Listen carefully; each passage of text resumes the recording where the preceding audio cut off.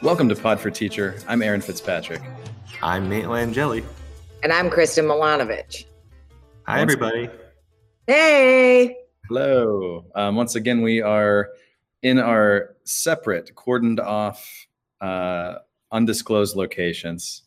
And by undisclosed, I mean we're in our classrooms. Pod for Teacher t-shirt. Very nice. I'm rocking it out. That's right. We certainly miss our mini and humble pod studio and the times that we had there, but one day we will return triumphantly and when things are safe and normal again. But for now, here we are. Now, I've heard great things about the game we played last time. When I say that, I mean I told myself great things about the game after listening. Okay, so here's what I'm gonna do. Just something real fun and quick. A little slight variation. I'm gonna play a sound. And I want you to tell me if you can name that sound. It's not a movie clip. It's not a music song. It's not a song. It's just a sound. Are you ready? It's like a 10-second clip of a sound. Oh, I'm ready. Okay. Here it is.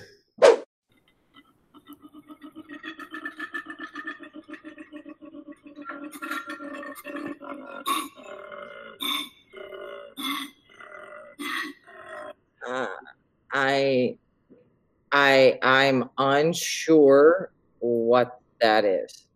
I'm gonna pass to Aaron. I'm gonna say wild boar. Okay, it is an animal, but not a wild boar. Are you ready for this? You may be surprised because typically people, when they see this, they're like, "Oh, cute and cuddly." That, my friends, was a koala bear. Aw, I had no idea. Right? Definitely sounded like a warthog. I could see that. And now you know. And now I know. Not so cute, right? Not so cute, not so cuddly. Yeah. What are we gonna do? Always learning something in school. That's it. Always learning something in school. So this is, kind of a topic that we had meant to had been discussing and had every intention of getting into for quite some time now, but just based on current events and just meaningful conversations that need to take place. This was a topic that we felt more than deserved our attention on this episode of the podcast, especially after having more of a lighthearted welcome back episode last month. Wow. And that's the topic of diversity and inclusion and inequality and how that impacts our students, our teachers, and our world. Yeah, and I do think it's important, just like learning that that's the sound of a koala bear, that we all kind of have our preconceived notions and we're creatures of habit. And if we didn't expand our horizon, then we wouldn't learn anything. So in our schools, like, we have people from all different walks of life, but in our differences make us who we are. And I like that. And it helps to make our staff, our community, everything have its own identity. Absolutely. So like, in the midst of such polarization in our culture and society today, how do we celebrate diversity and foster inclusion? Well, we'll get right into it after this word from Red Hot Chili Peppers.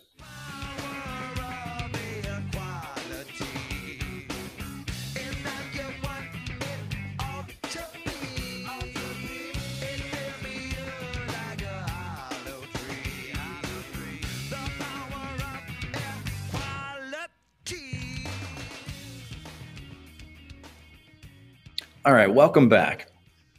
Let's get right into it. The following research, titled Diversity and Inclusive Teaching, comes from the Center for Teaching and Assessment of Learning at the University of Delaware. Here's part of what it says. Teaching to engage diversity, to include all learners, and to seek equity, is essential for preparing civically engaged adults and for creating a campus and society that recognizes the contributions of all people. Teaching for diversity refers to acknowledging a range of differences in the classroom. Teaching for inclusion signifies embracing difference. Teaching for equity allows the differences to transform the way we think, teach, learn, and act, such that all experiences and ways of being are handled with fairness and justice. 3 imperatives make it essential for us to actively practice teaching for diversity, inclusion, and equity. Those 3 things are Number one, difference is an essential part of our history and current reality. Dealing with human diversity and differential status is intractable in America due to our national history of racism and tensions between individual freedom and the common good. Number two, difference is an unstoppable part of our future. Classrooms are increasingly diverse, and demography assures that this trend will continue. And the third, diversity and inclusion improve teaching and learning. It doesn't get more simple than that, right? People learn and enrich their abilities to think critically and creatively as they engage in conversations across differences, especially when all learners' abilities and attributes are embraced. So, Kristen, while I hope everyone agrees we need acceptance and love, is it difficult to practically implement such an ideal? So it's interesting. In preparing for this podcast, I was doing some research, and what I wanted to share with all of you, which I think was a pretty neat thing, is that Shell Polymers in Monaca, they have what's being called they're establishing a diversity and inclusion council. And let me rephrase that. I actually believe the D&I Council has been in existence for quite some time. But what they've done, they've now actually come to my classes and they've offered a competition for my students to create a D&I Council logo, which I thought was pretty neat. So, yeah, I thought it was pretty cool. So I'm going to just read verbatim what the purpose is and the mission of the D&I Council from Shell Polymers Monaca. The purpose of the D&I Council is to foster a diverse and an inclusive work environment within Shell Polymers Monaca, promoting, modeling, and developing deep capability in inclusive behaviors and appreciation of diversity through education and learning, so that all employees can contribute to their full potential. Everyone has a role to play in creating the site's culture, and the D&I Council will help equip each individual to that end. The D&I Council provides a common thread through personal experiences. So I thought that was pretty neat. So I was very excited to bring it to my students. But prior to doing that, I did a little bit of research. And according to niche.com, Freedom actually ranks number 8 in Beaver County for diversity. And we have a population of 1,537 people, according to that website, in a county of approximately 167,000 people. So when I asked my students, when I proposed this, and I said, okay, here's diversity and inclusion, who knows what those two words mean? I read the purpose. The numbers of students who knew the definitions of those vocabulary words was very small, less than 5. And I found that to be a little eye-opening. And so then when we came up with this topic, I was like, this is great, because I'm really teaching a lot about this currently in the classroom and things that are important. I think it's really cool to be able to have the opportunity for students to be able to, expand their horizons. Yeah, and when you're talking, Fitz, about those 3 things that they mentioned, they're talking about diversity and difference. I think a lot of times maybe people focus on perhaps like ethnic or racial diversity, but there's diversity across the board, things that we need to be looking at, like socioeconomics, gender differences, religious background differences. I think even just broadening that topic itself is important for these discussions. And full disclaimer, I think all of us are, cognizant of the fact that each person, we're kind of limited to. This isn't us telling us this is how we're going to fix the problem, because from my perspective, I don't know what it's like to be a woman in this country, and Kristen has a much different perspective about women in this country. So I think it's important for us to understand, we all have our backgrounds, we all have our thoughts, but we're not saying, oh, this will fix this. No, if I'm not going to tell women how they should do this to fix it, I should probably talk with them and say, oh, hey, how has this life been treated? Right. And get these conversations going.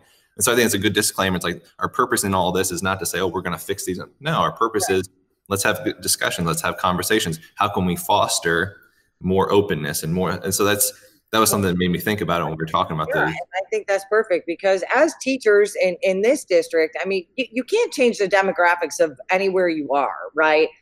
But there are things that we can do, like you're saying, as teachers, obviously we would hope to be role models and influencers in positive ways to create more inclusive learning environments. And this is really one of my first steps in doing that. And again, it started with a logo, but it is now stemmed into a whole other process of where I'm hoping I'm getting students to think critically and move beyond that.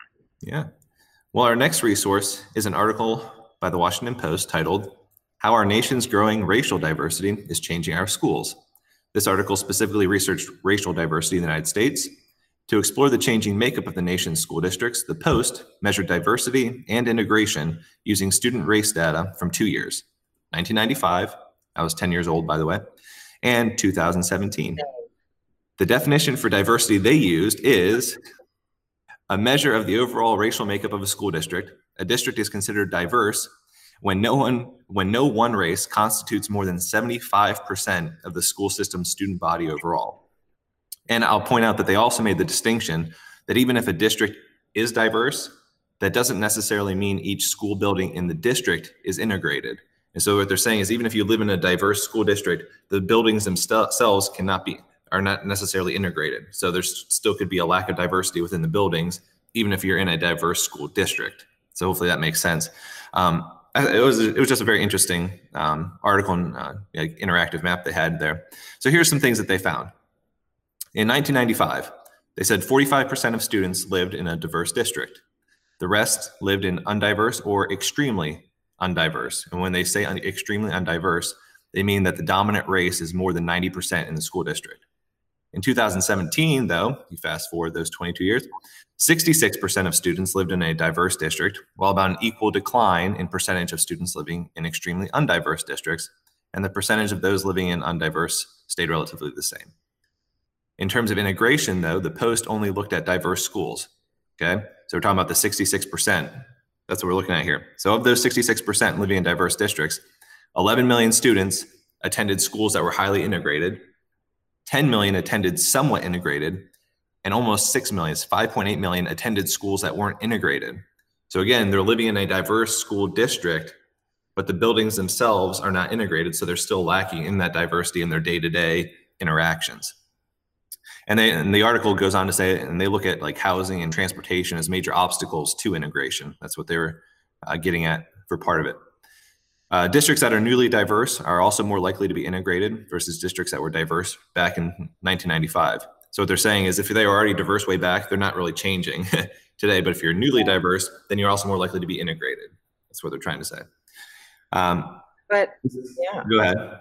Well, I was just going to say, and you had mentioned some things that actually make up diversity, and we can't change the demographics, but understanding things and how we can create. I know last year we had April English on from Cafe 116, and I think the delivery of that coffee and everything else is helping all of our student body become more interactive with one another, with students of diversity in that sense. Yeah, I agree. That's a great point. In this article, they did, like I said, they have an interactive map with info of every district in the nation, and you can kind of zoom in and hover over your school district. And we can verify, but according to their findings, when I clicked on our school district for freedom, we are extremely undiverse category. That means over 90% of our population is of one race. Okay. So with all that being said, Aaron, what are we to make of these stats and this information? I think these trends are exciting. I remember, and you and I were just having this conversation yesterday, that I remember sitting in a social studies classroom in 5th grade. And I remember my teacher told me that in our lifetime, like and I can't remember the statistic. I mean, that was a long time ago. I think that was like 1995, actually. I think you're around the age 10. Yeah. That was 95. Absolutely. Wow. What just full circle here. Perfect. Me too. I was a junior in high school. And with those extra years comes all that extra wisdom that we don't have yet. So. Right? Oh, you're great. Look at that diversity right there. But my teacher, Mr. Morelli, told our class then that as years would progress and as we got to be older, that the population in our country would look very different as we age. And I don't remember if he had put, like I said, statistics or actual figures on that. But I remember at the time coming from a small town with very little diversity. That was almost a shocking statement. It was it was something that I never considered. I never thought of, and I didn't know anything about it at the time. I mean, I was, like you, was raised to to treat everybody equally and to be kind to folks, and it didn't matter what they looked like or what they believed in or anything like that. But living your life, with those, being taught a certain thing and then actually experiencing it yourself, I think are very, very different things. And because it's that experiential aspect that really can kind of form the basis of your, I don't know, your virtues, your values, whatever. And just seeing the trends of the districts are more likely to be diverse now than they were in 1995, and that the numbers are growing, whatever. That's an exciting thing. I think we're going to have the opportunity now, and our students are going to have the opportunity now to learn more about people that are not like them as people move around and populations become more diverse. And I think that's a fantastic thing. 2 points that you made me think of talking about that. I like the whole experiential thing. We talk about this sometimes with students. We can get a lot of head knowledge, but until we actually practice it, like Andy say, I can read up and have all the knowledge in the world about being a terrific racquetball player, but if I never actually pick up a racket and step on the court, what's that do me, right? So like this idea of experiencing things, that's very important. And I think too, sometimes I can be guilty of this too. While we may not be in the most diverse location in terms of backgrounds, there still is diversity. But am I consciously looking for it? Am I consciously going out of my way to say, hey, there are people who have different walks of life all around me all the time, yet maybe I'm not taking the time out of my day to get to know people that I come in contact with on a regular basis. And so I think sometimes we look for major differences, could be religious differences, could be racial differences. But like I said, we even mentioned earlier, socioeconomics, right? That's a difference. So that's what you got me thinking about, at least kind of talking about what you experienced there back in 1995. It's a good year. Good year. Yeah. Great. Good year.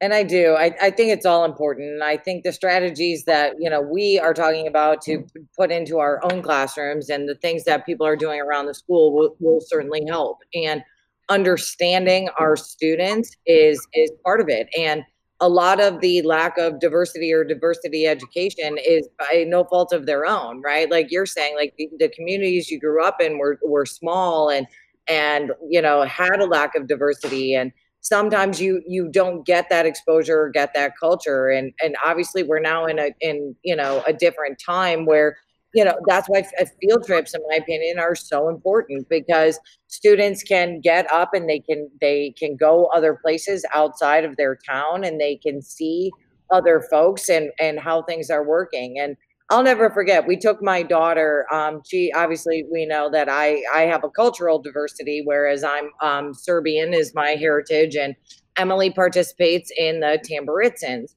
And so we would take her, there's various Tamburitzan groups within the Pittsburgh area. And the way Mike drives to the south side, I've never really understood it, but we go this interesting way. But where we go up this hill, she mentioned one day, Mom, I really like those tents for the people that are camping when we're on our way to Tamburitzans.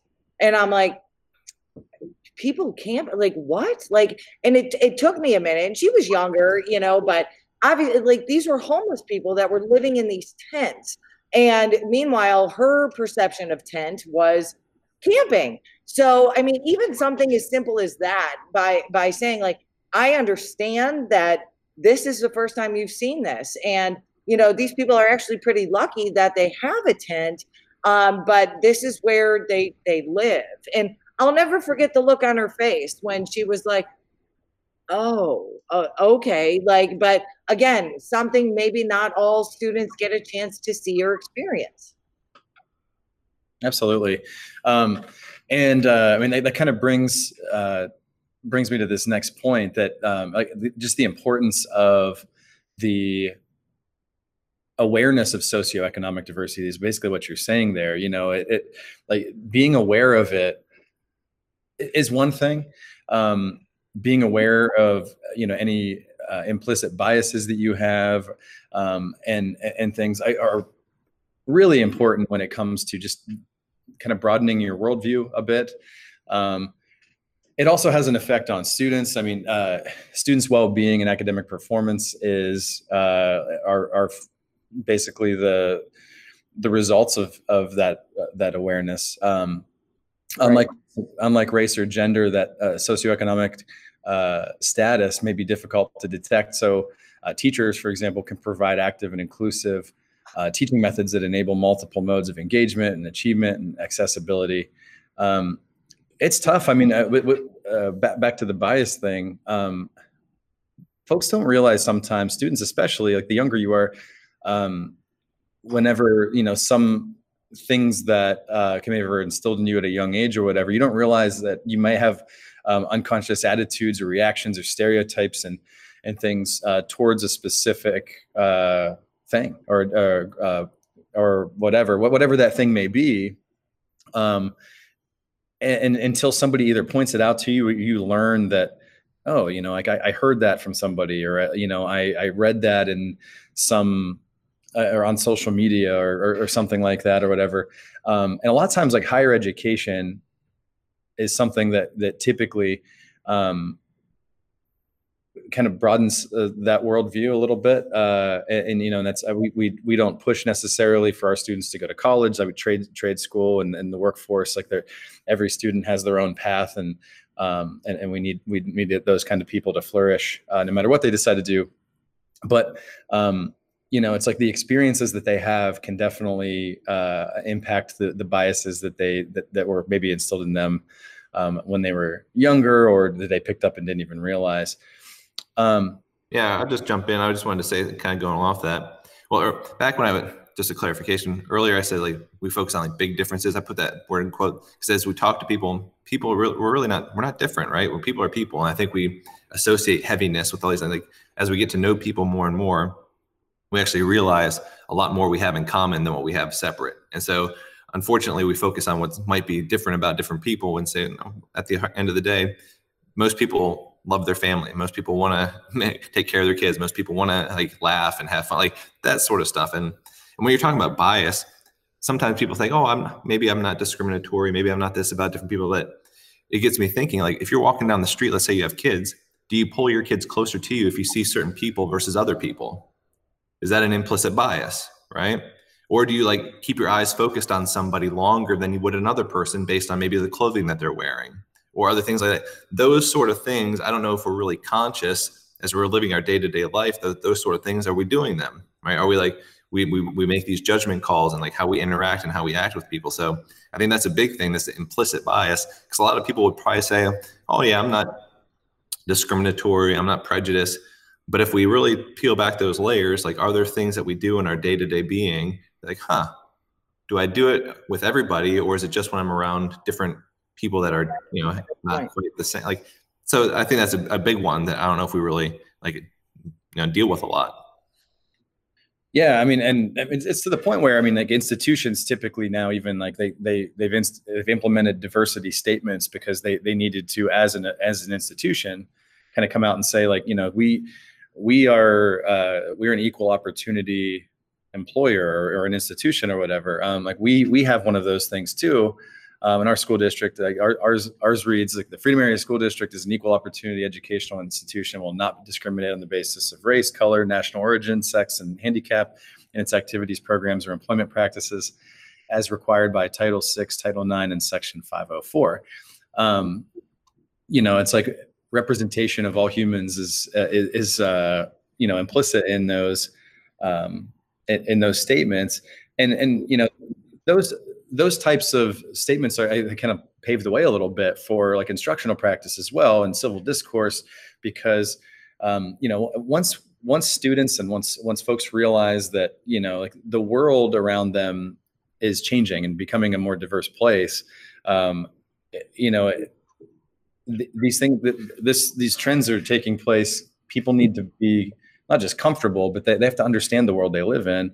And, the world functions much better when people care about one another. I mean, it's as simple as that. Like a lack of understanding sometimes leads to those biases and fear and reactionary thinking. And that's just, something that we as teachers can work into our lessons, or like our discussions and things like that, because we are often the first people that our students experience in life outside of their families that might be able to bring to them or kind of open the scope a little bit of a different worldview, and that's a pretty significant role that we play, right?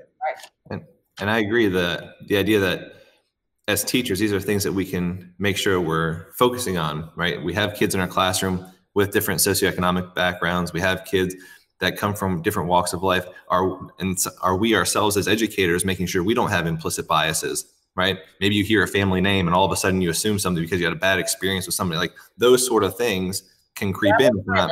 Like that was my life. Like I have an older brother. He wasn't necessarily the best student. And when they heard my last name, I felt like I was treated differently.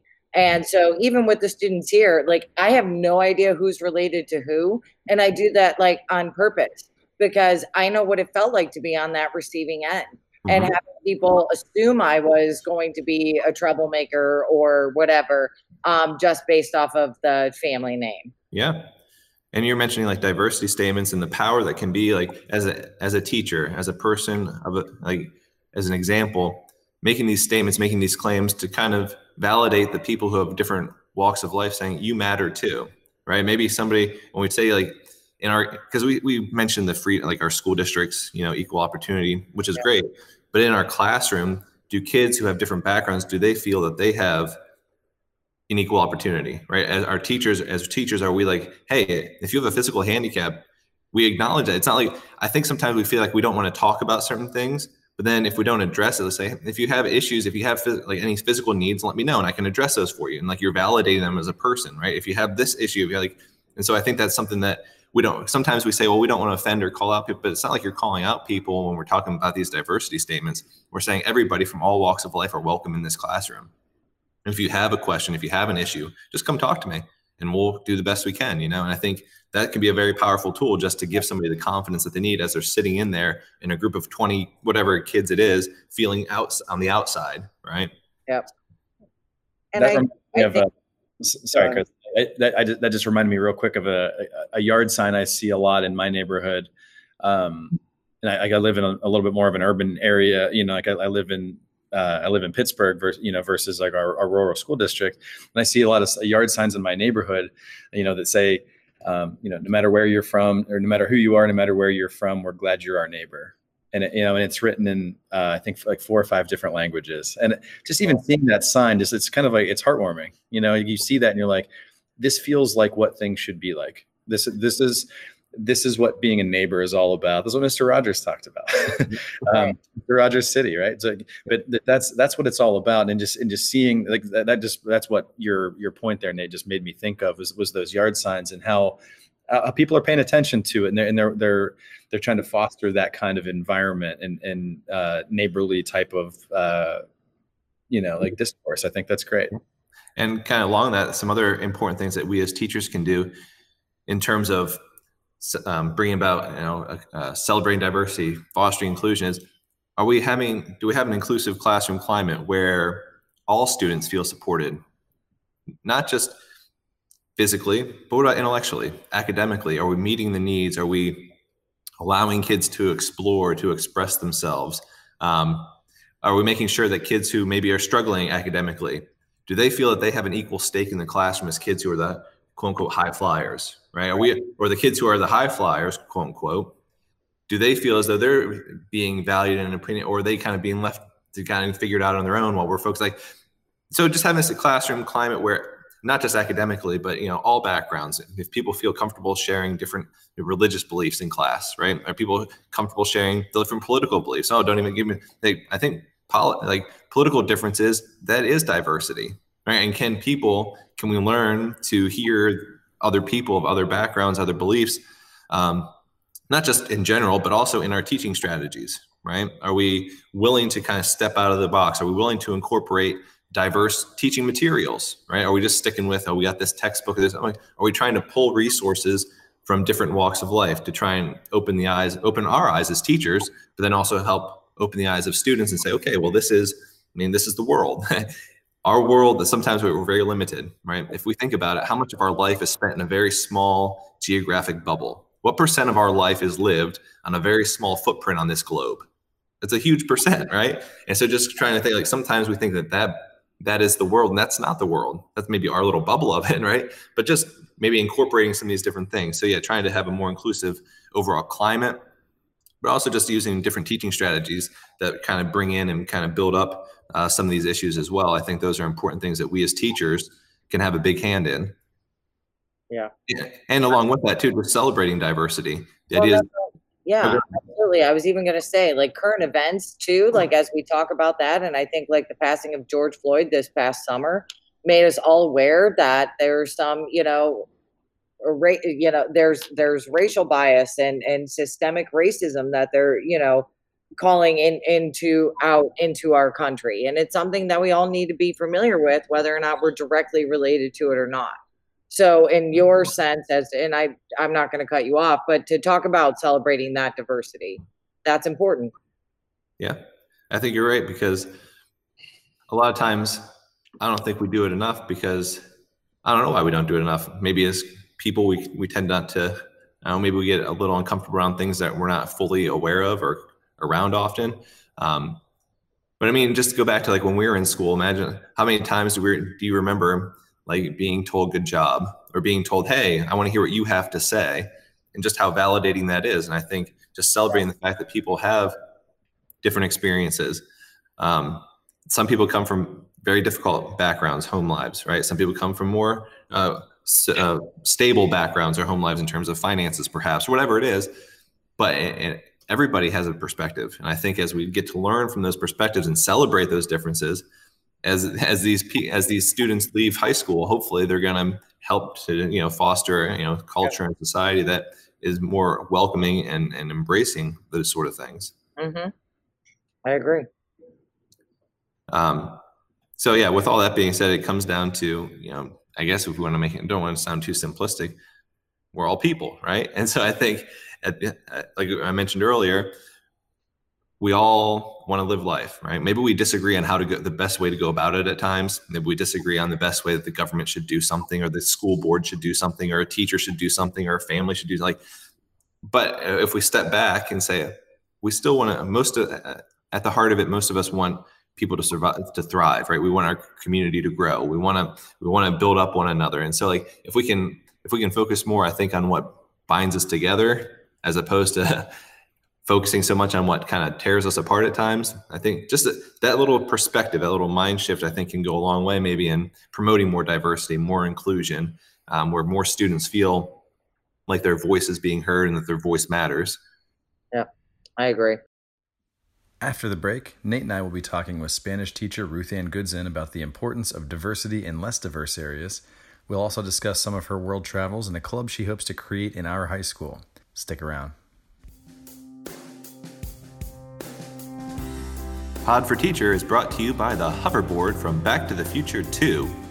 Who wouldn't love to glide over water and feel like the world is your oyster? Marty McFly made vests look cool and made non-motorized transportation just as exciting.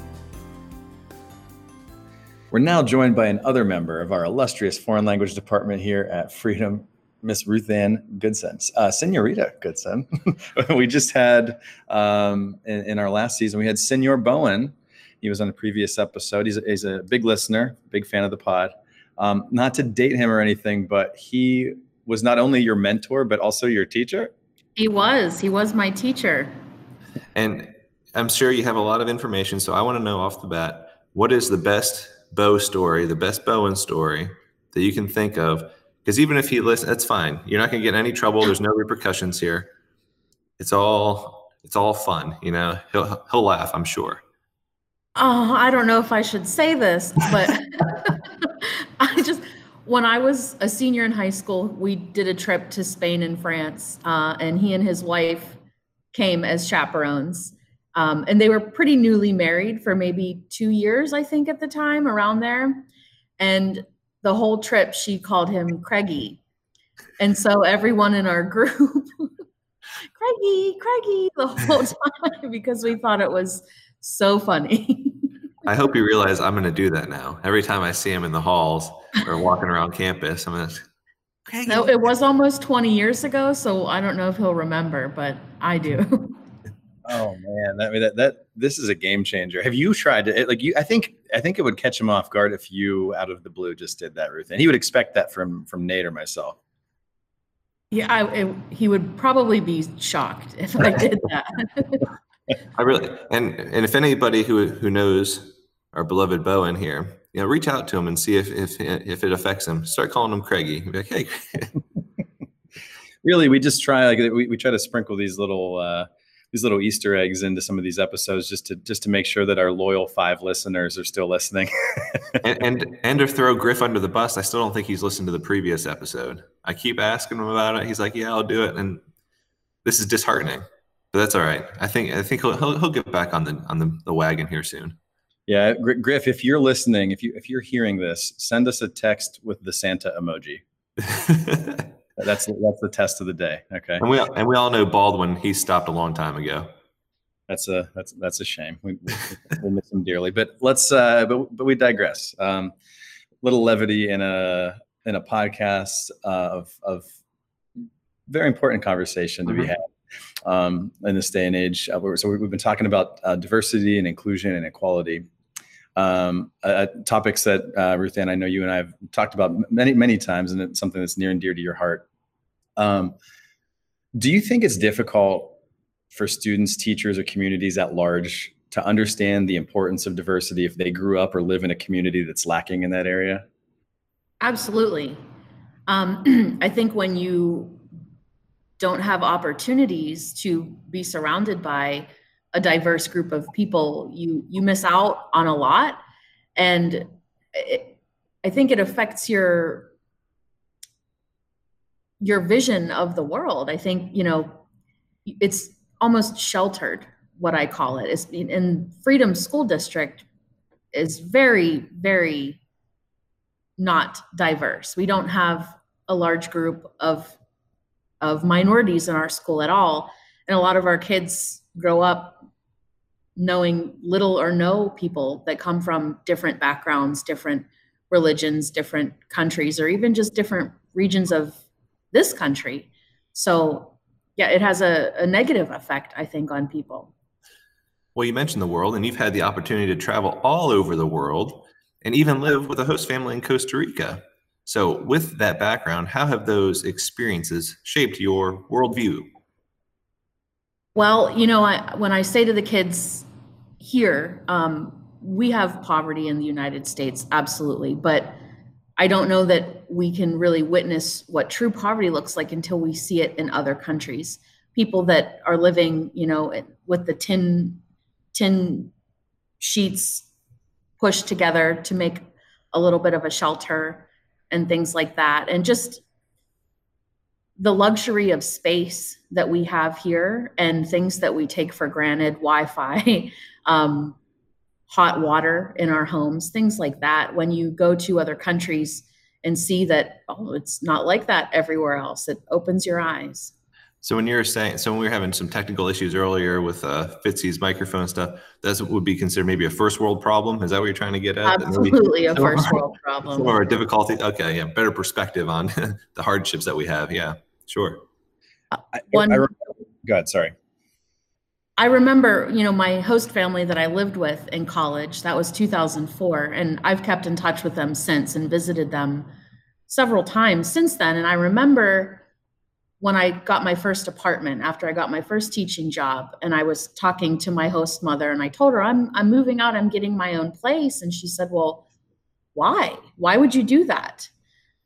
People don't do that in a lot of other countries. The kids stay with the parents until they get married or something because people can't afford to live on their own. Wow. So, I mean, you mentioned obviously like you grew up here as well and returned to teach our next generation and things.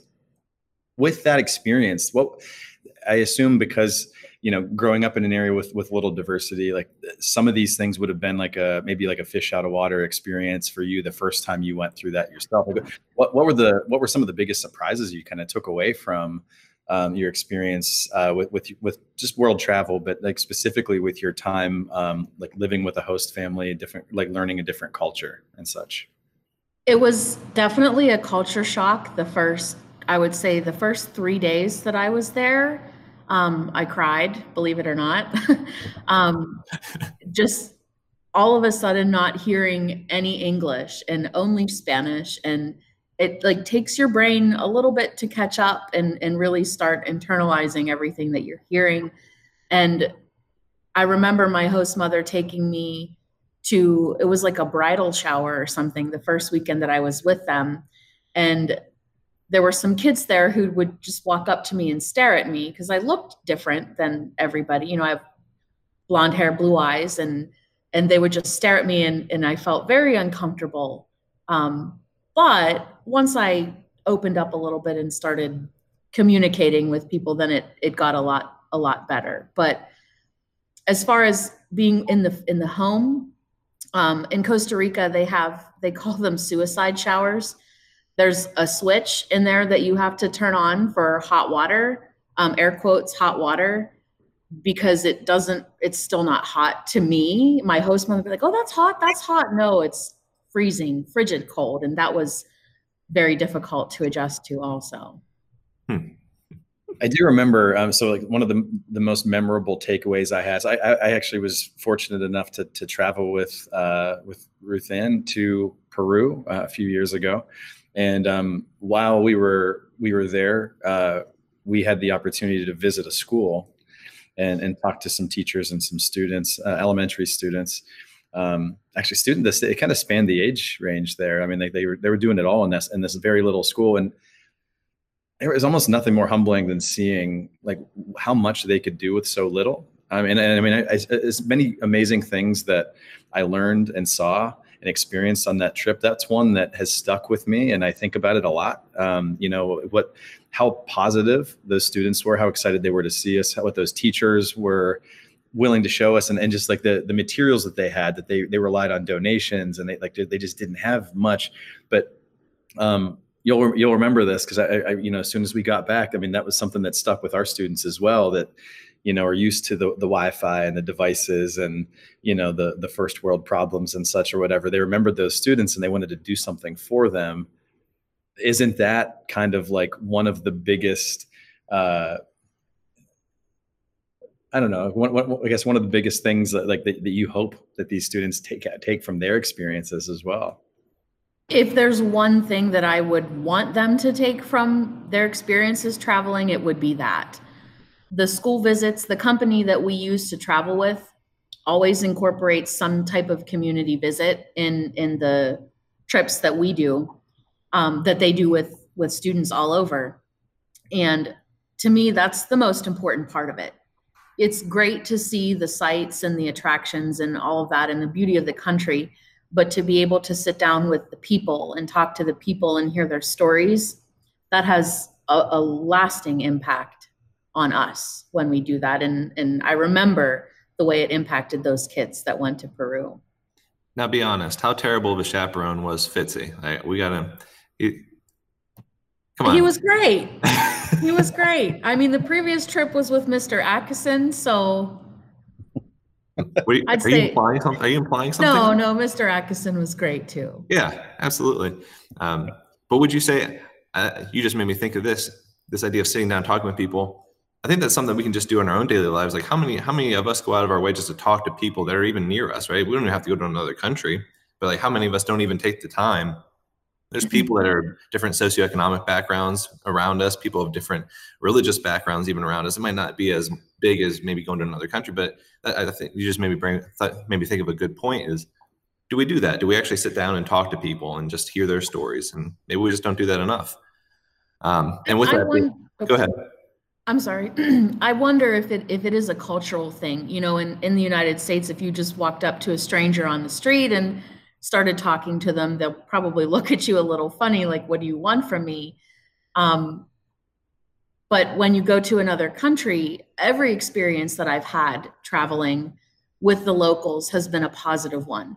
They always want to talk to you and know where you're from and why did you pick to come here? And, just very curious and very excited to have us there. That's great.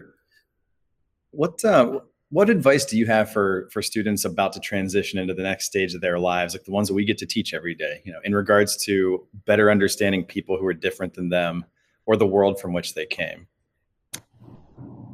I tell them to travel. If it's not financially feasible for you to do it out of the country, travel in the country. You can still, when you go to other states, other cities, other towns, you can still meet people from diverse backgrounds and gain that experience. But travel to me is one of the most important things that you can do for yourself. And if you do travel, make sure you have all your proper documentation so you don't get stuck in an airport somewhere, correct? Is that? Yes, and keep it on your person or locked up where it can't be taken from you. So with all that kind of as the context here, you're hoping to begin a diversity club here at Freedom. So why don't you tell us, maybe you've already kind of hinted at it, about its genesis and why diversity in particular? Well, with all the events that happened over the summer with George Floyd and the Black Lives Matter movement and everything, I really started feeling like I want to do something to contribute, to educate, to open minds. Because Freedom is, not very diverse, I feel like our students lack some of the knowledge and about things like that. And I want to create a space where students can feel safe to come and talk about these things and learn about these things and hopefully grow as human beings. So it's being a foreign language teacher, in a Spanish teacher, and I have a lot of experience with the Spanish speaking community in the country and in my travels. It's just something that's very near and dear to my heart. Sounds great. So the way the club would function, are you looking at more of like you feel like just more discussion, like any presentations, like any, guest speakers type of thing, round tables? Like what, do you have any, I know you're still brainstorming because it's still in the process, but what do you have on the agenda so far? I would like to have a lot of discussion, open discussion, but I do, when we're able, I definitely want to have guest speakers come in. I think, if these kids can't travel for whatever reason, then bring the experience to them and have people from diverse backgrounds come to the school and speak to them. So that's absolutely something that I want to incorporate into this. So I guess if you had to kind of boil it down to I don't know if you're going to say a mission statement or whatever, but what ultimately do you hope to achieve with the club? And as a side note, any potential obstacles that you foresee in making this club a reality? I hope to open students' minds, to just maybe make them think a little bit more before they speak, before they react to things, to maybe make them a little bit more sensitive to people who are different from them and understand that not everybody is like us, whoever us, could be. And do you see any potential obstacles to making that come about? I knew there was a second part to that question. I just couldn't remember what you said. Obstacles. I hate you with the heavy part. I hate you with the heavy part first, and then this is deep. I do worry that because we don't have a lot of diversity in the school, that there may be some resistance with students in keeping an open mind just about hearing what we have to say. That's probably my biggest concern with this. Yeah, that's fair. And as we're talking, it just gets me thinking, I think this is, I don't know if people balance it properly or not, but there's nothing wrong with we want people to have pride in who we are, right? And pride. Right. But on the other side of the coin, we still need to be accepted and want to embrace the differences of other people. And so I think a lot of times we say, oh, you need to broaden your horizon. Some people maybe get defensive and say, well, are you saying my culture is not good? And that's not the point at all. The point is, no, we have pride in who we are. Who we are is special, right? Everybody's unique. Everybody has, but being able to kind of open up our minds a little bit to say, okay, hey, these people that are of different backgrounds, are of different, whatever it is, okay, we're all people, we can learn from each other. And so I think at times maybe that can be an obstacle, because when you start saying, oh, let's look at this other culture, some people in my experience, they tend to get a little defensive, and maybe you're trying to imply like your culture's that's not the point at all. Right. So I don't know if that's just something that you made me think about here as we're talking about all these different stories here. Right. And it's not trying to convince anyone to change their beliefs or their opinions on anything. It's just to help people understand that there are other belief systems, other opinions, and that's okay too. The important thing is that we can be respectful of one another and accepting that not everyone has the same beliefs and opinions as we do. That sounds great. Well, we wish you luck in the formation of the club, and thank you. Hear some be able to update our listeners sometime down the road with some progress. Yeah. Well, thank you very much. Thank you for having me. It's about time. I've been waiting. One of the things about doing this is like as we seem to keep picking interviews from our faculty, like some of the ones that do listen and pay attention have been saying, and Ruth Ann's been on us for a while, like, hey, when are you going to have me on the pod or whatever? And it's like, hey, we have every intention of having you in the pod. We have this topic in mind. We're going to get to it, So it was not for lack of want that it took this long, but it was totally worth it. And we were so happy that you took the time to join us this morning. Glad I could. The views and opinions expressed on Pod for Teacher are solely those of the authors and participants and do not necessarily reflect the views of Freedom Area High School or the Freedom Area School District. Any account of this podcast without the written consent of the Commission on Presidential Debates is strictly prohibited.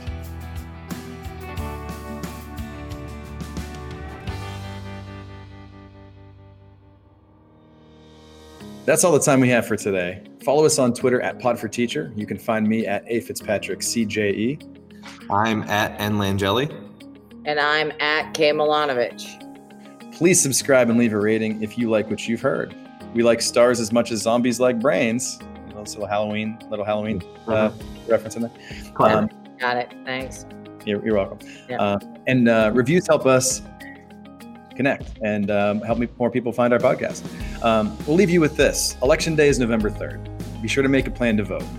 Due to the pandemic, some polling places have closed and others have consolidated. So if you're voting in person, be sure to look up your polling place ahead of time. You can visit vote.org, or here in PA, you can visit votespa.com to find your polling place or anything else you need to help you perform your civic duty. Polls in Pennsylvania are open on Election Day from 7 a.m. until 8 p.m. And as long as you're in line before 8 p.m., you will still be able to cast your ballot. So stay in line if you are in line before 8 p.m. If you're voting by mail in Pennsylvania, make sure you don't submit a naked ballot. That sounds scary, right? I don't like that term. Right. No, yeah. I think it's scary intentionally. I get it. Put your ballot in the privacy envelope and put that envelope in the postmarked envelope and then sign it. As long as your ballot is postmarked by 8 p.m. on Election Day and received by November 6th, 3 days after, your ballot will count. Again, Votes PA has all of that information for you, and we'll put that link in the show notes. However you decide to vote, be safe and be well. We'll talk to you soon.